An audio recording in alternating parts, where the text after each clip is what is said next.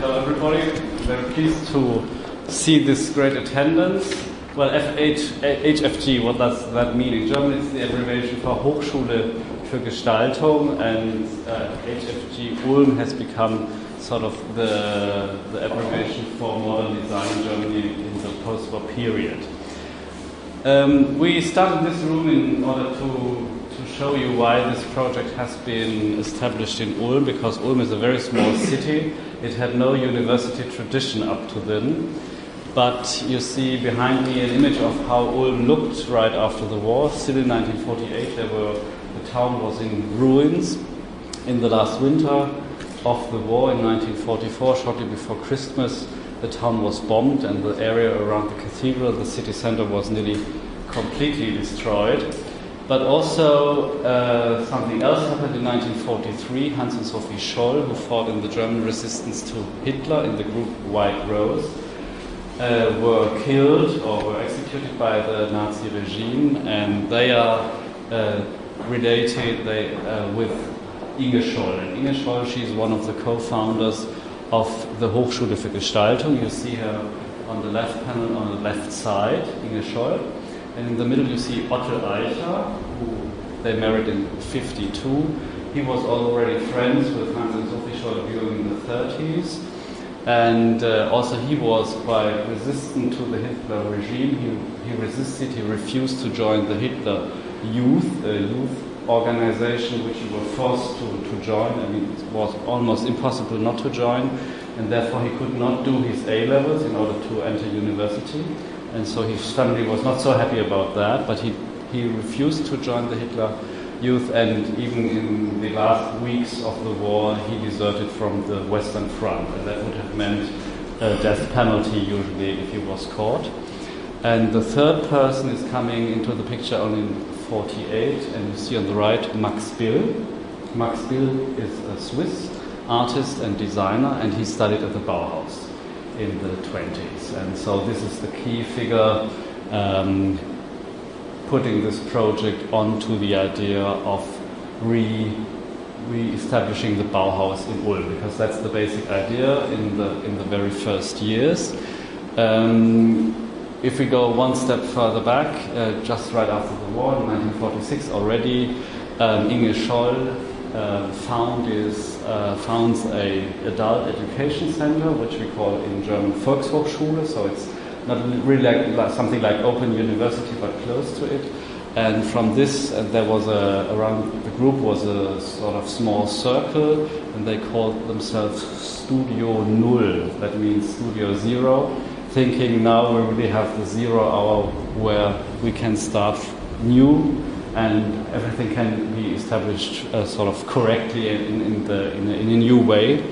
And so they were discussing the idea of a larger idea of a university, focusing on politics, history, sociology, in order to educate the younger generation in Germany to adopt to the new system. And this was met with, the Americans liked this idea, and so they tried to negotiate with the Americans about the funding for the whole project. And in 1948 they met Max Bill, and Max Bill had at that time organized an exhibition called Die Gute Form, the good form, for the Schweizer Werkbund, that is a design organization. And already in the title you see that they sort of have a moral approach to design, because the good form is not only an aesthetic form which is pleasing to the eye, but also a useful form, and this is really related to antique philosophy, where we can find the idea that the useful is always the good in a moral way. So we have from the very beginning a high moral standard to the Hochschule für Gestaltung, and you will find later that they will refuse certain things, what designers usually do nowadays, but they didn't like to. Okay, so we are in around 1950s. They are drawing programs. They are trying to think what they want to teach at this particular school, and they have a understanding with the American government or with the High Commissioner in Germany that they will receive 1 million marks for the building of the school, but the High Commissioner, John J. McCloy, says you will only receive, or the Americans will only give you that money if you raise another 1 million marks on the German side. And in 1950, this is really a lot of money. The new money, the D-Mark, was only introduced in 1948. So Inge Scholl really succeeds in collecting all this money, despite some setbacks, like there was a sort of anti-campaign against her, telling that they were communists, and of course this would have been a very, very bad thing to be in dealing with the American government. So eventually in 1952, they received the money, and the building of the school could start in 1953. And you see the school building in that picture, and also here in the large one. To my left, behind me, you see still on the building side, with no building yet. And it's really far on the city edge, and still you need about 20 minutes to go into town, in that time much longer. And it's also new to Germany that there's the idea of the campus university, because universities in Germany usually are scattered around town, quite similar to the RMIT actually, but they are trying to sort of have a village on top of the hill with teachers and pupils, students living together. And it's really an architectural landmark. It's the first exposed concrete building in Germany. But the people of Ulm didn't like it. They called it the bunker on the Kuhberg, and Kuhberg is the site, the name of the hill actually. So in 53 they started building the school. In 55 they opened the building, and the building was inaugurated by Walter Gropius, and so we again have a relationship to the Bauhaus. And that's also why the school is called Hochschule für Gestaltung, because the Bauhaus in Dessau, the complete name was Staatliches Bauhaus Dessau, Hochschule für Gestaltung.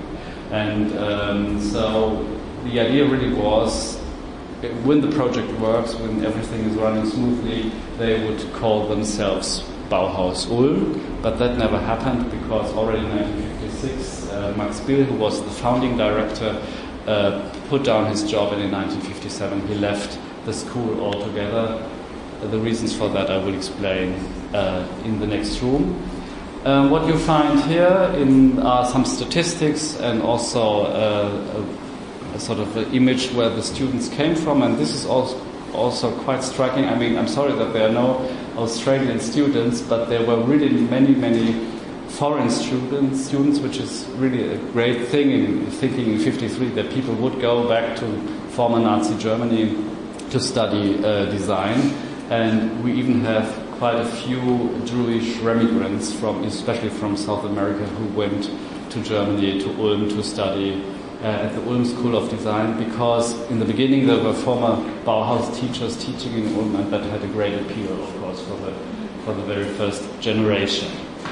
If you have time later on, I recommend you to have at least a short look at these interviews.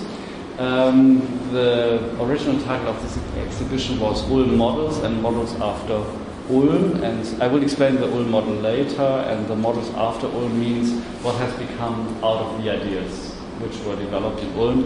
And the interviews are really with very key figures right now. On the right TV you see Thomas Maldonado, who is one of the key figures in establishing what the Ulm model is about, and what I will explain in the next room. And I think it's time that we change into the large gallery in the middle. I just wanted to explain quite briefly what you could study in Ulm, and we have here one board explaining the 5 different departments. So there were 5 altogether, 4 in the very beginning. And we have the industrial design department, which is the largest one with 249 students altogether. During the whole time between 53 and 68, when the school was closed, there were about 650 students altogether. The visual communication department was another large department. The building department, much smaller. And also interesting, the information department. And lastly, in 1962 only, the film department. But actually it was one of the first film departments in Germany on university level. The information department, because there's really only few material, because there were maybe 15 people doing the diploma, is sort of a leftover of the idea of having a general university in Ulm, focusing on politics and history and what I was talking earlier about. But it's also interesting that they would think about integrating a department dealing with language within a design school. So that was also a very new approach to what could be taught at a design school. And information is really a very neutral sort of word, but it also means that they would try to deal with language in a very objective way, and not and especially not in a manipulative way. So when I was saying that Ulm graduates would not do certain things, it means they will not go into an advertising marketing agency in order to think about the most powerful washing powder slogan to sell thousands of whatever to become rich and famous. This would not work with the ethos of the school, and there are graduates who said once you have been trained at Ulm, you were sort of lost for this kind of work. And so again, you can see how they really establish a high moral standard, and people who are still alive who studied there, they still really, that's their ego and their self-understanding. I would like to move into the opposite corner to tell you something about the first year. The first year was dedicated to the foundation.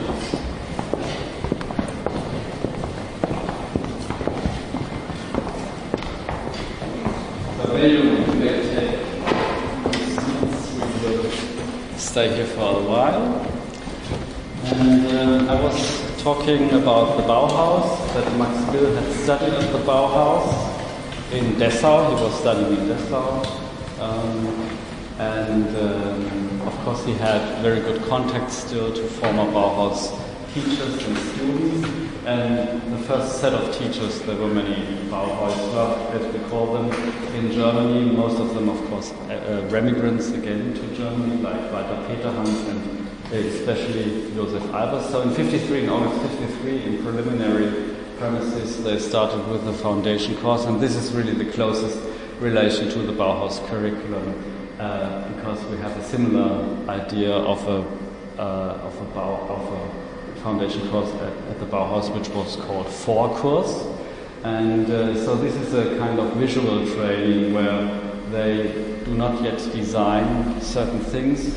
It's all non-applied designs, but we have, they are introduced to color theory, to drawing in general. And from the Peterhans lessons, we have these two examples, and what is important to keep in mind, every student had to do this foundation course, and it was the first year, and even people with a design diploma coming with a Fulbright scholarship from America, they had to do the first year in order to get to know the Ulm methodology by heart sort of. So what we have here is the idea of using two-dimensional elements to create a three-dimensional impression. This one with simply lines, this one with surfaces, and we have really many examples of these kind of assignments in our archive, because the school started very early on to collect for the archive of the school. And in the beginning, these were really assignments you could find easily in a similar way at the Bauhaus, and that's also true for these two examples from the Albers course.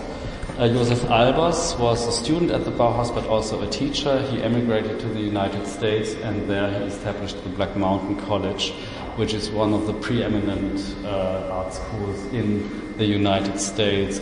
Eva Hesse, for example, was studying there. And he was really very thinking a lot about what students had to learn in order to become artists, or in this case designers. So on the left we have an assignment which is called Transparency, and the idea is using non-transparent means in order to create transparency. So if you look from afar, you will think this is just a piece of transparent paper folded, but actually it's a kind of collage to create this impression. And in this case, the students had to choose the right color use in order to show when the paper is just folded once, twice, or thrice even, and one on the light surface and the other one on the dark surface, because also that changes the appearance of color. And of course, most of you know, I guess, know about Josef Albers' big project about the interaction of color, his book and his series Homage to the Square, where he's relating different shapes of squares to different color combinations, and also this has to do with what he's doing here. The next one is another color exercise, and we have the vertical strips, which are the same color here and here. And there's one strip going around these two different colors, and again, they are changing colors according to if they are crossing the green or the bluish line over here. This one is even more complicated because there are sort of breaks between these vertical strips. We see the ground base, and so again we have another color. These are, as I told you, early examples of the Grundkurs, and when the Bauhäusler were still teaching. Also Johannes Itten was invited to teach one of the foundation courses, but when Albers heard about that, he said, if he comes back again, if Johannes Itten comes back again, I will not come back, because they already in 23, Johannes Itten had to leave the Bauhaus because there was a fight between them, and so Josef Albers sort of was winning the fight. As I told you before, in 56, the founding director, Max Bill, was stepping back from his directorship due to internal fights about the direction of the school. And this has mainly also to do with the idea, can we re-establish the Bauhaus in Ulm?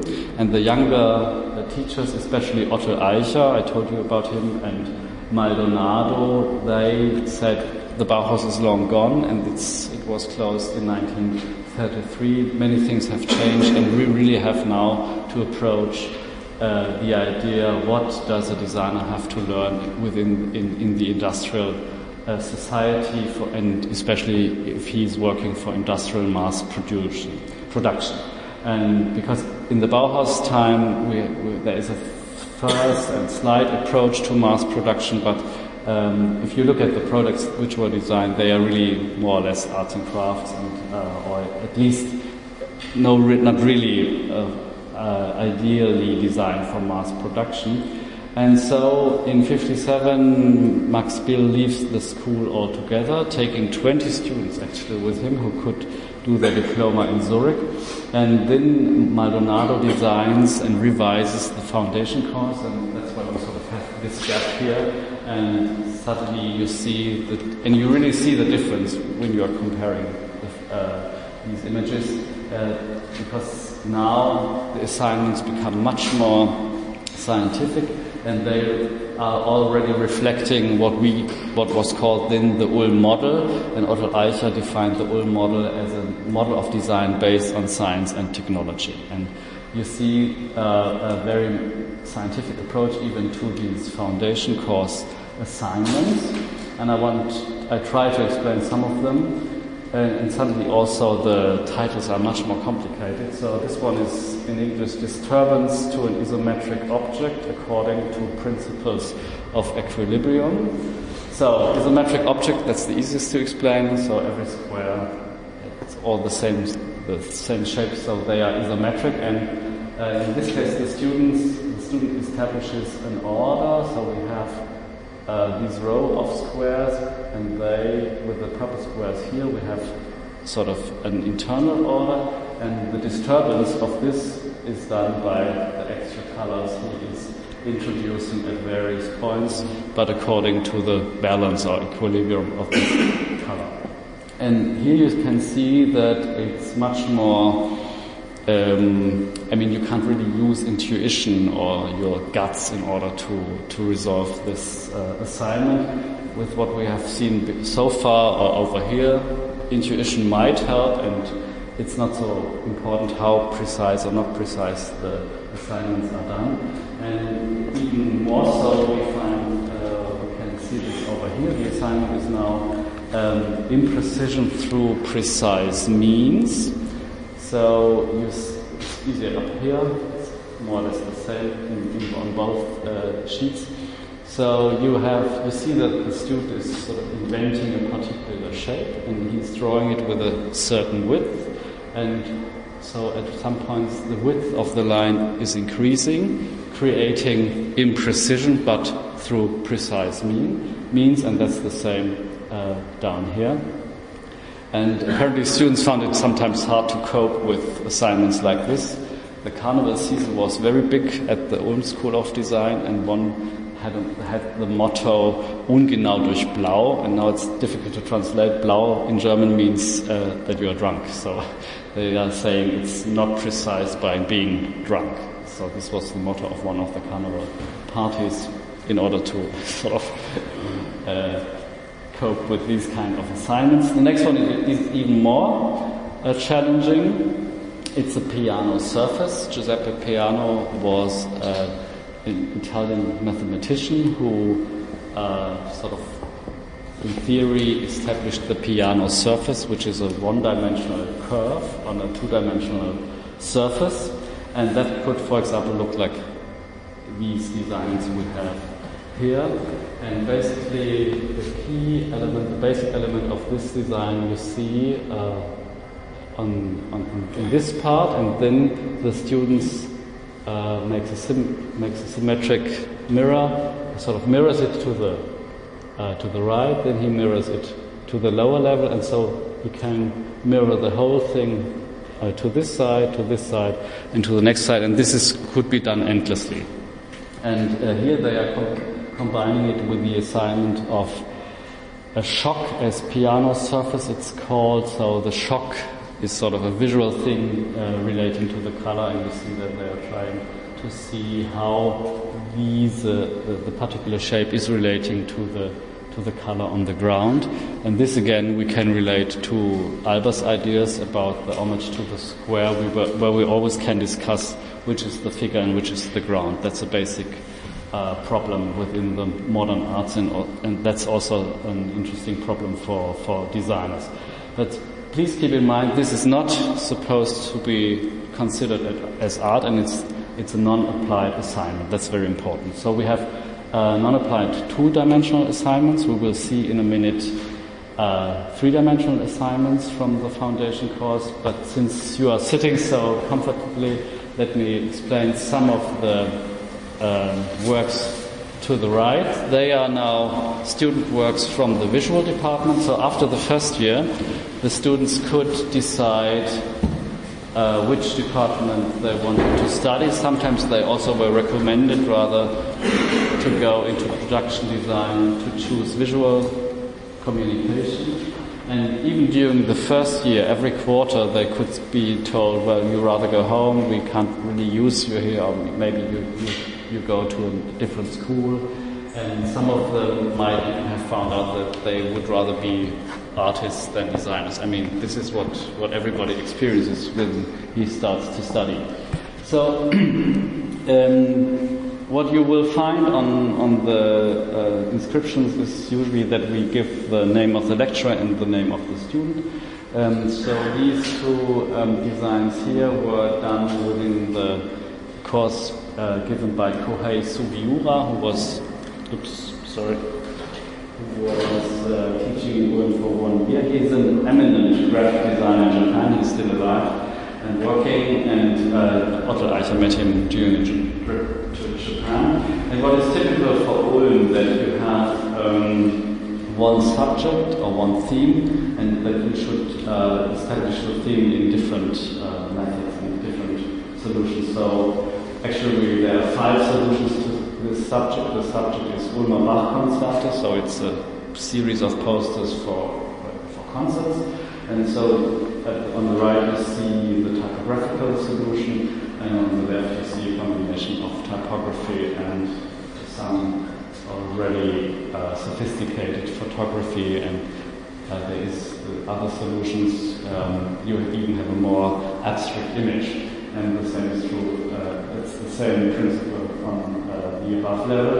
In Kohei Sugiura, he was also discussing with the students what you should do in order to design. That you first sort of collect material, and then you select what you can use, and then you only start working on the design, so that you don't start designing from the very beginning, that you have a kind of system, you have a kind of method, and this is what Ulm is about, that you try to be very methodologically and systematic in your work. The next one are two examples for corporate identities. The one is for the zoo in Frankfurt, the bottom is for the zoo in Munich. So these are just sort of fantasy assignments. I mean, they were not really contract work for the school. We will talk about that later.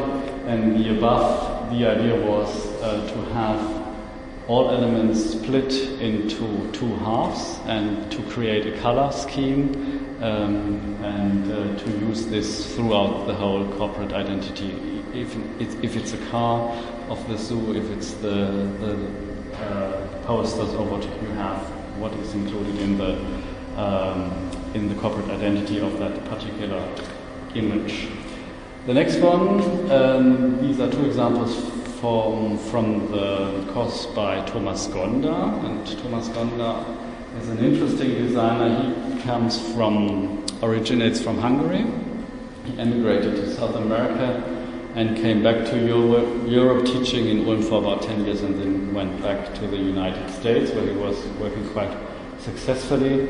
And these are very good examples before the time where we could animate images on the computer screen, because these are both trying to give an animated image. So this one is movement in the space, one above, and this one on the lower image is movement on the surface. So if we start in the top left corner, you see a small sign, and he's sort of zooming into the sign and even disturbing it or distracting it, and so eventually he arrives at this particular shape, and eventually he has invented a new sign. So he's changing from the top left corner to the lower right corner, and I mean, you can easily imagine this being a film, sort of, and that's true also for the lower end. Okay, so these are just some examples of the visual communication department, and what sort of how they use this for contract work. I will show you when we talk about the Lufthansa CI. I think it's time that we look at the vitrines over here. I will be on this side, and I will try to explain some of the work here. Again, it's non-applied work from the first study here, and of course we had two-dimensional works, but also it's important to work with three-dimensionality, especially if you come a product designer. And when I first started to work on design history, and especially in Ulm, I was sort of asking myself, well, what did they do with these bricks? Because I didn't really understand what was the problem. And but now I sort of quite love them because they are really very telling. And so what is the problem here? If you look at all these, well, I call them bricks now for a moment, they have the same size more or less, but they are all different. But how are they different? So if you look closely, between this one and this one, you already can see that the edges are different, and so all of these bricks are radius studies. And if you question the sense of these, just take out your phones and you will see how many radiuses you will find of any object you will hold in the hand. Even the stool, it has to have a radius which makes it nice for your hand to keep it, and of course nice to use it.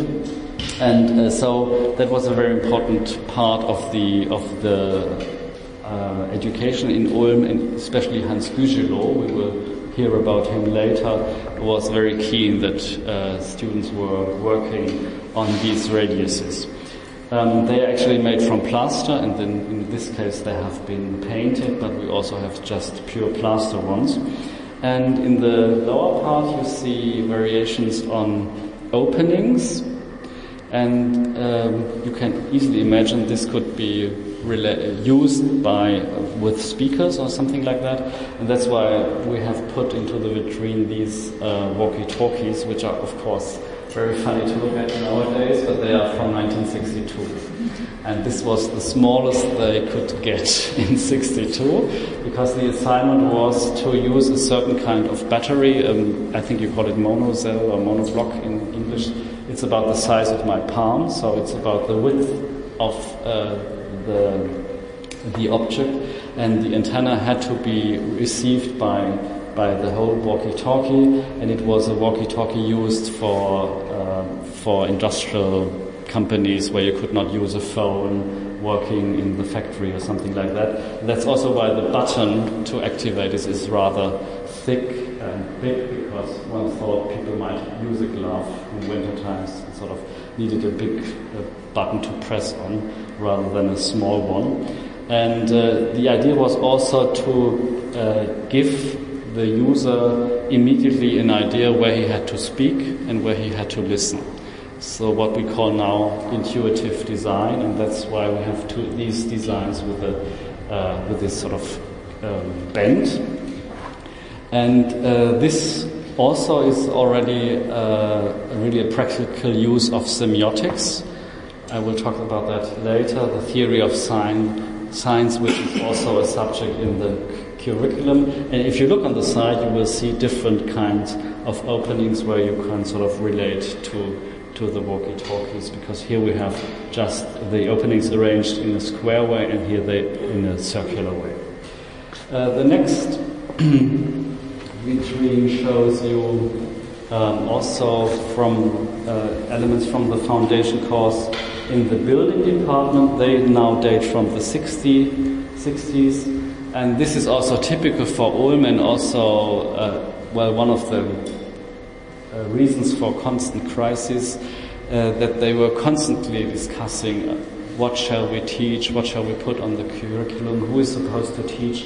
And in 1961 the foundation course the common foundation course was abolished, and so each department formulated its own foundation course, because up to then the foundation course was same for everybody, and then they changed it because they eventually said, well, if we have builders, if we have architects, they have to learn much more mathematics in the first year than maybe the visual communication departments. And so we have a folding study where you had to create a stable structure simply by folding paper.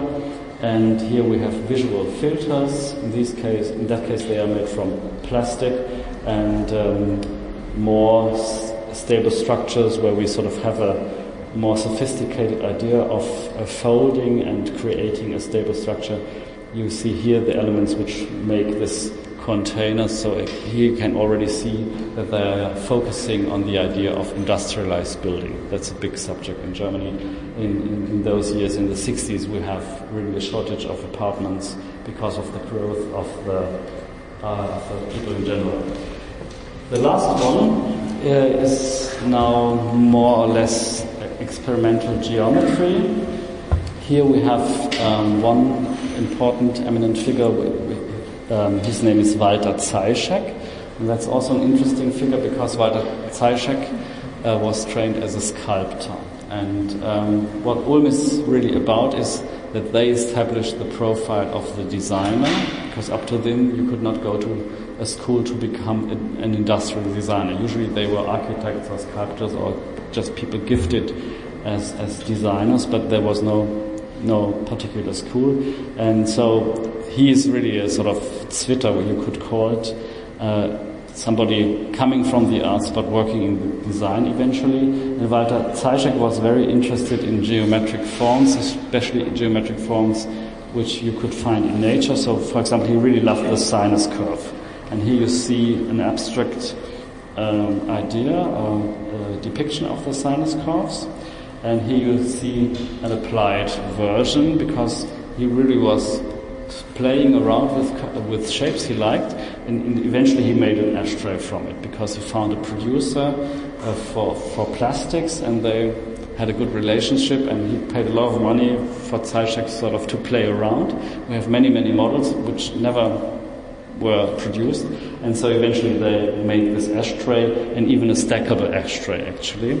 And so this is also something we find quite often in Ulm, stackability and how shapes sort of close together. And something which is always also related to a product we will see later on is this node. Just the idea of how I have sort of from several directions I have elements coming to join at the center, and they form a node. And of course this node has to be designed also in a way, and I sort of could sort of do this and just sort of bind them together, but they are trying to design a unified whole, building or designing a new form altogether. And I will show you an example how they use it in a product form, so that makes it easier to understand. I have already talked about semiotics, so I want, before we go over to the other side, I want to show you this tower in the middle of the room.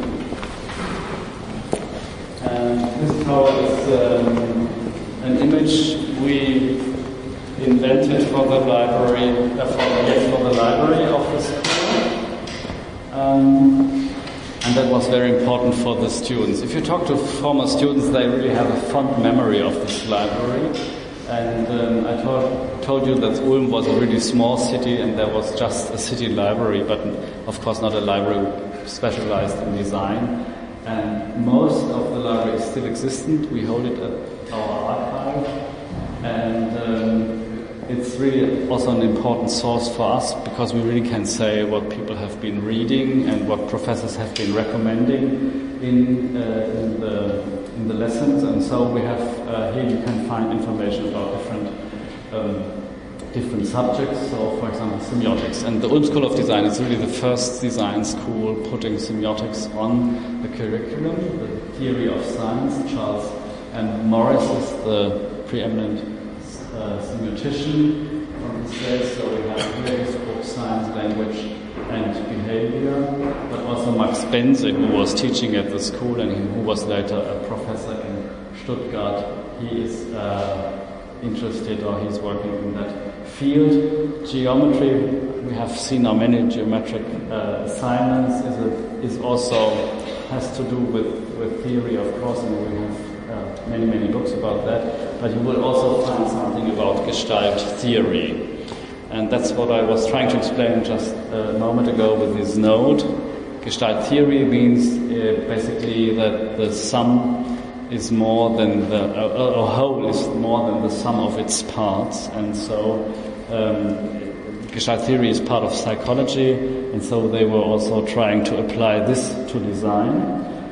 They were also given literature lectures or history of literatures.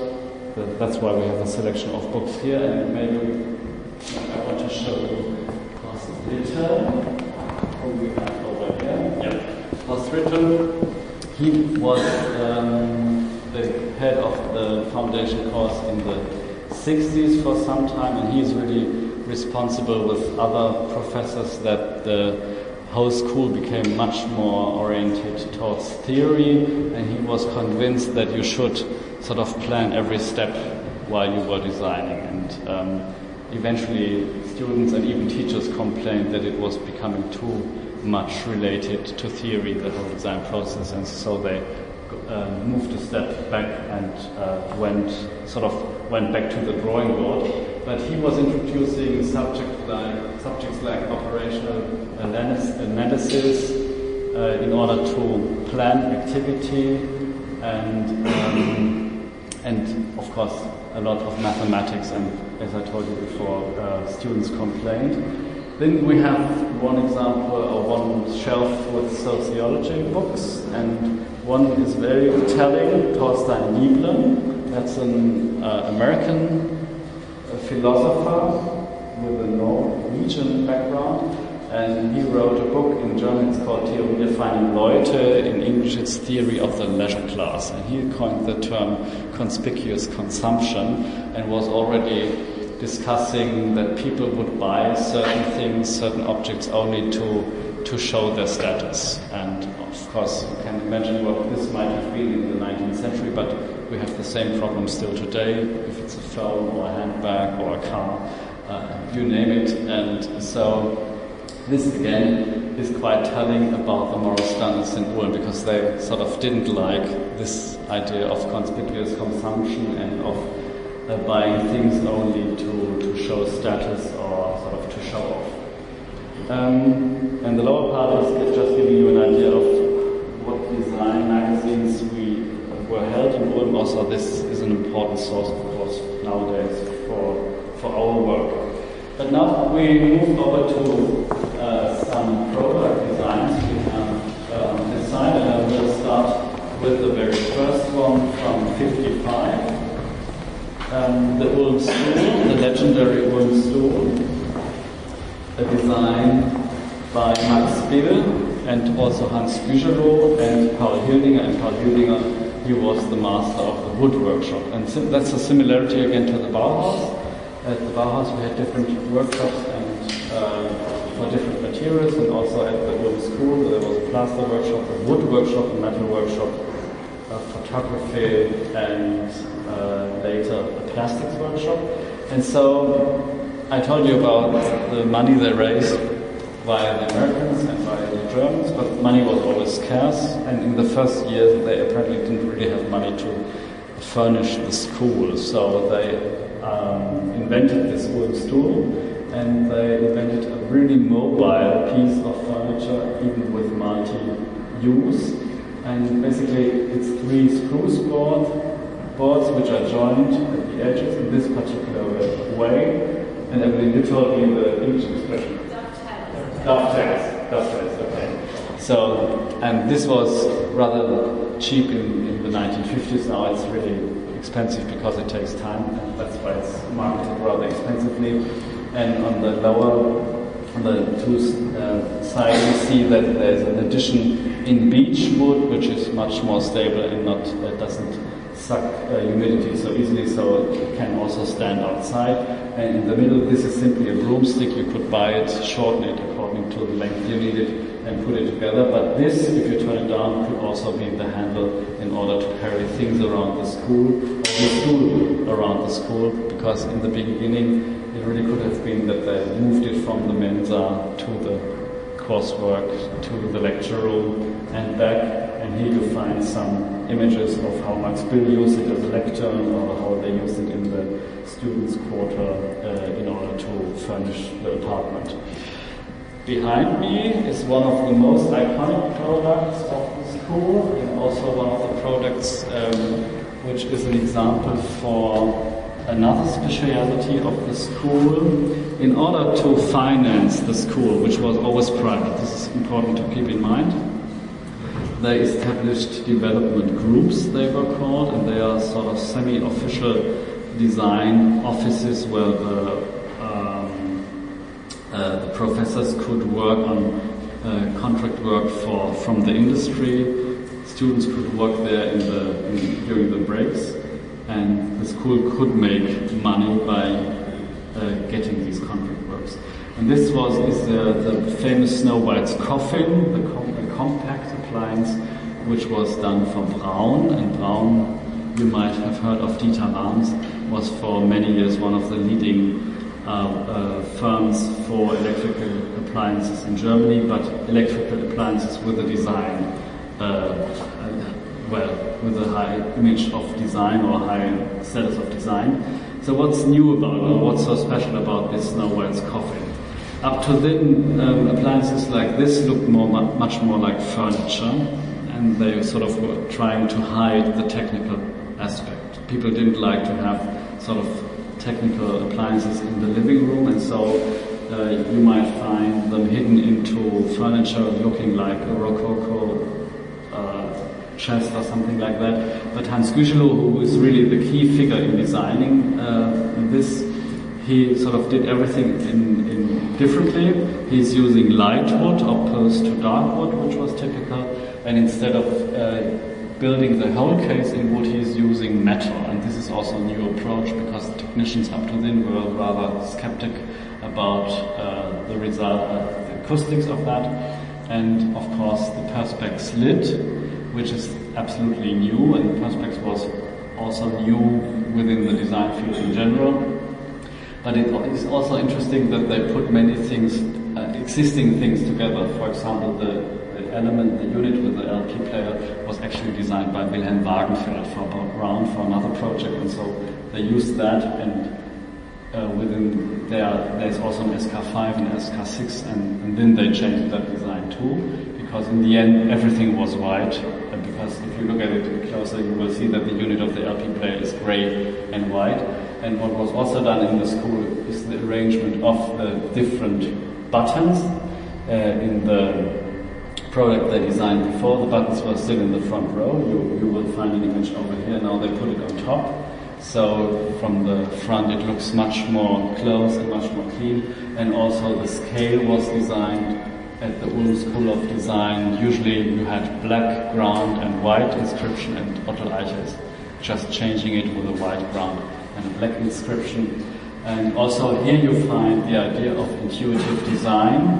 A button which you have to turn is of course round, and the button you have to press is rectangular, slightly dented, so that we know I have to do this, not sort of this. And this is typical for the Brown products in general. And although this was not so successful economically, it really gave them the image of a design-oriented company. The more successful products were the Brown Sextant in '62, that's a razor, electric razor, and the cameras they also produce. But you will find the Snow White's Coffin in every design history book about the 20th century design. And of course, if we look at the story of Brown and Dieter Rams, and you will eventually find Jonathan Ives, the head designer of Apple, being very oriented on Brown design, but the basic DNA for me is coming from the Ulm School of Design. And again, you see, I was talking about the radiuses. Look at the radiuses on this box, for example, very tight radiuses. That's typical also for the Ulm School Design. And this was so successful that actually for some time, even in English, there was the term to Ulm up. So in order, if you wanted a product to look as if it was designed in Ulm, you would sort of turn certain elements, certain keys, and then you had Ulmed it up. So it would be interesting to see who tried to do that. Behind me, another iconic product. I will stand over here maybe. And this now is for me one of the best examples to talk about the Ulm model. I will give you the definition again. Otto Eicher said the Ulm model is a model of design based on science and technology, and the designer is no longer a superior artist, that's his own words, but he is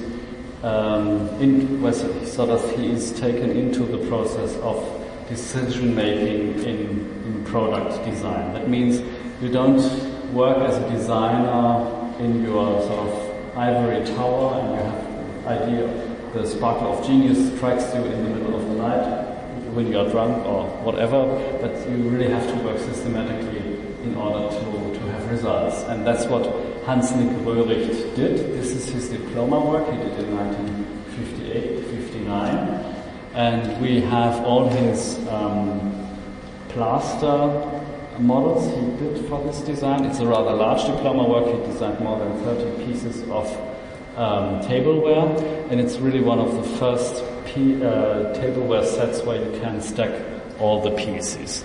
The idea of stackable tableware we already find in the 30s. Again, Wilhelm Wagenfeld designed glass containers, but in those years, in the late 50s, several designers are working on this idea.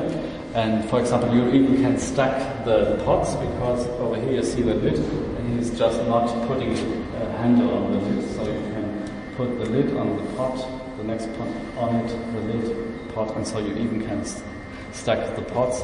And the basic idea, you can see that best in this cup or mug over here is the basic idea is to have two cylinders, the lower one with a smaller diameter, the upper one with a larger diameter, and this results in a very good stackability, that the elements stack quite deeply into each other, and that means that the stacks are really stable. And you see we have now here in the vitrine 7 cups stacked on top, and you could even go higher. And this is important, of course, for the locations where you use this kind of tableware, students' halls, hospitals, restaurants, because you have not so much space and you want to have a lot of tableware available. And even Nick Röhricht had to cope with what the company, the production people needed, because you can't really produce a double cylinder within ceramics. And if you look at especially the mug over here, you will find that the lower part is slightly sloped. And this is a slope you need in order to put the final product out of the form. And Mr. Wagenfeld, do you know the English expression? In German it's Ausformschräge, and I can't find the English expression. No, I have to figure that. So you use, but it's the draft. Yeah, it's the draft. But I mean, is it clear for everybody what I'm talking about? Because that's a really important detail, but that you simply have to have a certain slope in order to put something out of the shape, and that's really a basic law if you do cast iron or plastics or ceramics. I mean, you can do it, but it takes much more time, and of course that makes the product very expensive. And with a cup like that, this goes into the oven into the hundreds, and you have to sort of produce them very quickly in order to have a good price in the end. And also, and this is again related to the library, you would have to know what will happen with your tableware and the dishwasher. And actually, we find a very strange leaflet in the library with the title sort of the way tableware dries in industrial dishwashers. And this sounds crazy at the first moment, but of course, you know from experience, when you open your dishwasher, usually there's something you have to give an extra dry. And if you have to do this in a restaurant, the manager will not buy this kind of china again, because it takes too much time. And Hans-Nick Röhricht apparently succeeded, because this particular design was produced for more than 40 years without interruption, and he sold several millions probably pieces of this, I guess. And so this is a really successful and sustainable design. And sustainability is now a common word for almost everybody, and they already discussed the idea of sustainability in the late 50s, early 60s. So again, you see how avant-garde and how far out they were already in those years. Okay, do I still have time to explain the car and the lamp, or should I rather come to a close? I think maybe if we just say 5 minutes, is everyone happy with 5 minutes? And then we'll wrap up, is that okay? Okay, yeah. Yes, you want the car, okay. We'll look at the car. But maybe I should also say something about Lufthansa. So let's talk about Lufthansa first. So I was talking about it earlier, I mentioned it earlier, and you see here one of the big contract works by the development group of Otto Eicher. He had his own development group, and in 1962 they were given the contract to redesign the CI for Lufthansa. And of course there were elements already existent, like the colors, blue and yellow, and the crane, but they changed the crane. The crane, you see him in the original version up here, and you finally put him into a circle. and he also changed the balance of the colors, and he intended to do this, to have more yellow, but eventually Lufthansa didn't like this, so they put in more blue again, because they sort of were too traditional. But you see on this board what was involved with this project. It was not just the graphic design for the flight tables, but also the tableware used on board, and that's now plastic, but also designed by Hans-Nick Röhricht, and all the marketing elements, even the indoor or the sort of plane design and many other things. And what is interesting design-wise over here, you can see how they try to argue about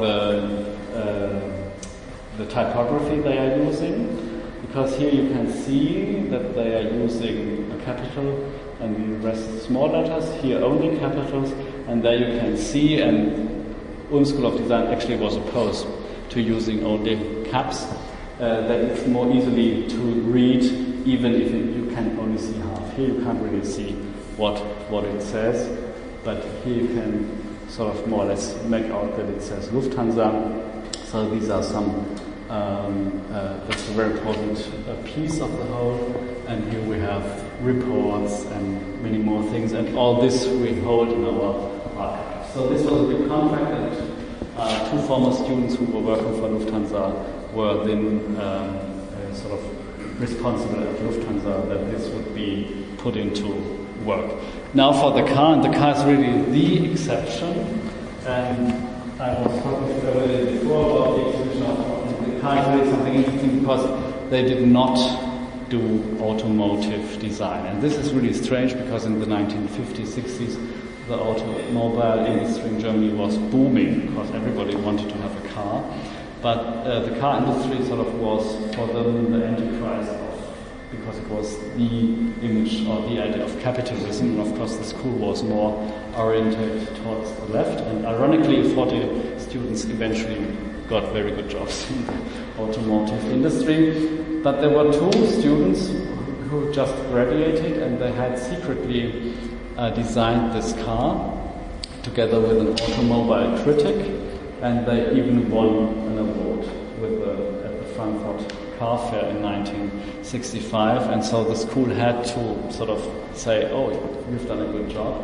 And now it has become one of the more popular images, actually, and of course you choose it also to promote the exhibition here in Melbourne.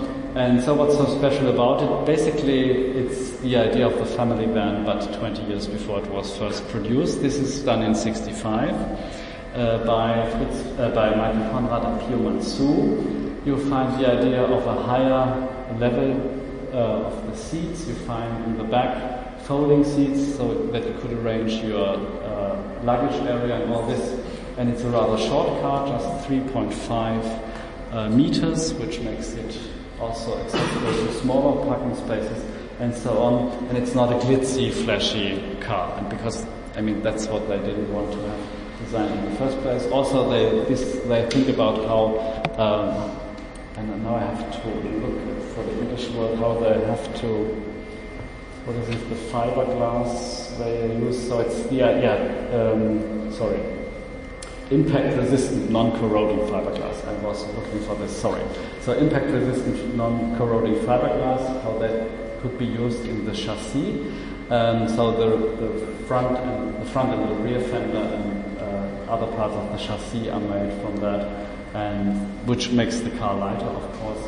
And so there are many, many new ideas which were only interesting to the industry in 1984. Actually, in 1984, Renault introduced the Renault Espace, which is the first family van, or that was people mover. What's the word, Evelyn? You said people mover is the word you're using. People mover introduced to the public, and then it was welcomed by the public. But again, this is a wonderful piece and a wonderful design where you can see how far in the future they were thinking. And well, in 1968 the school was closed. I mean, I have to talk shortly about this quite quickly. The school was always a scene of crisis, one could say, and in the end they were very short of funds. The foundation which was supporting the school was in debt, very highly in debt, and they couldn't finance the school, and so eventually even the students decided that the school should rather be closed than joined or amalgamated into another academic department, because there was the idea to amalgamate it or to unify it with the university in Stuttgart. Stuttgart is just 80 kilometers away, but that would be they didn't like the idea of giving up their independence, and the independence was really one of the key elements of the school. So eventually in 1968 the school was closed, but that resulted in sort of bringing the ideas into the world. There are 2 schools in Brazil based on the ideas of Owen, one in India, and it would also be interesting, and maybe Mr. Wagner will tell about this, what you would find in the curriculum here in Australia. Okay, now I have talked a long time. Thank you very much for your attention. Thank you. Thank you. And before I wrap up, we have a director's request. Martin, would you just talk a little about the lights? About the light, yes, certainly. Because I always was sort of approaching the light. Thank you very much. Remember the node in the vitrine, and there you see the application of the node. So we have street lights, and you can design them in many different ways. And the traditional street lights in Germany, you had the mast, you had the lamp, and you had maybe arms if you wanted to have more lamps. But you could see every single part as a single part. And now they are trying to do a new unified whole, and that's where this node comes in. And here you see a solution with 4 arms, but the whole looks really like a flower, sort of, or a stem of a flower, so it really looks organic. And on this side you see different solutions with just 2 arms or 3 lamps. And again, and of course, a different kind of node. And I was talking about semiotics too, and this is sort of a super sign for a lamp becoming, because if you see this outside, you will immediately recognize this must be a lamp and nothing else. And so this is also what they try to do with different designs, but this is one of the best examples where we can show how semiotics is applied to product design in this case. Is that sufficient, I hope? Are there any questions? Yeah. Would anyone like to ask a question? I just wonder about the Lufthansa Airlines logo. It looks very familiar to very old symbol from Vietnam on the bronze front. Do you think there are any relationship? Oh, that's I don't know that actually, because the Lufthansa was founded in 1926, and they already had the crane as an emblem. But that would be interesting to know. But I can't tell you about that. Thank you. Can I show the picture? Excuse me? Can I show the picture, because it looks very familiar? Okay. Yeah, sure. It's about 6,000 years ago on the bronze front. I see it's very close, so I think it's quite surprised me. Yeah, well, that's interesting. That's the picture on the bronze front. Wow. Yeah, show it to the others. That's really very interesting. It's a very stylized bird. We'll pass the bronze front, and they call this is very ancient bird. But it surprised me, the Lufthansa logo looked very familiar to this. Yeah, I mean, it could be that one of the designers in the 20s had an idea, saw that in a museum. That surprised me. Yeah, but thank you. That's very interesting. One more question? Oh, one more, and then I think Martin will be around to answer a few more questions after. Do you think if the school was incorporated into a larger educational institution, a university, would we remember it as well? Yeah, that's a very good question too. Let me rather answer it in that way what former people from the school said, and there is one film of one professor, actually Horst Ritter was that, who said it was an experiment with now I don't know the word in English, Zeitzünder, with a sort of, it was a bomb which had to explode, because the combination of people, the combination of subjects, and just the whole concept of constantly re-rising everything finally had to explode. So it couldn't work as a school, as a normal school. And my personal theory is that they sort of started that it was a bunch of young geniuses or young people wanting to do something after the Second World War, and they succeeded in introducing the school and making it happen, but they sort of missed the right moment to put it sort of into a normal order or into a traditional school, because students also started to complain because they were coming to Ulm to study certain subjects and they were never given these lectures because people didn't hire the right people, or they couldn't find them or couldn't finance them. So also the students didn't get what they wanted or what they paid for, and so I think they just missed or they didn't want to have a sort of traditional academic institution, and I think they would. Well, you can discuss. I mean, still we have these products for which they might be remembered, of course. Thank you very much. Please join me in thanking Martin for this great talk.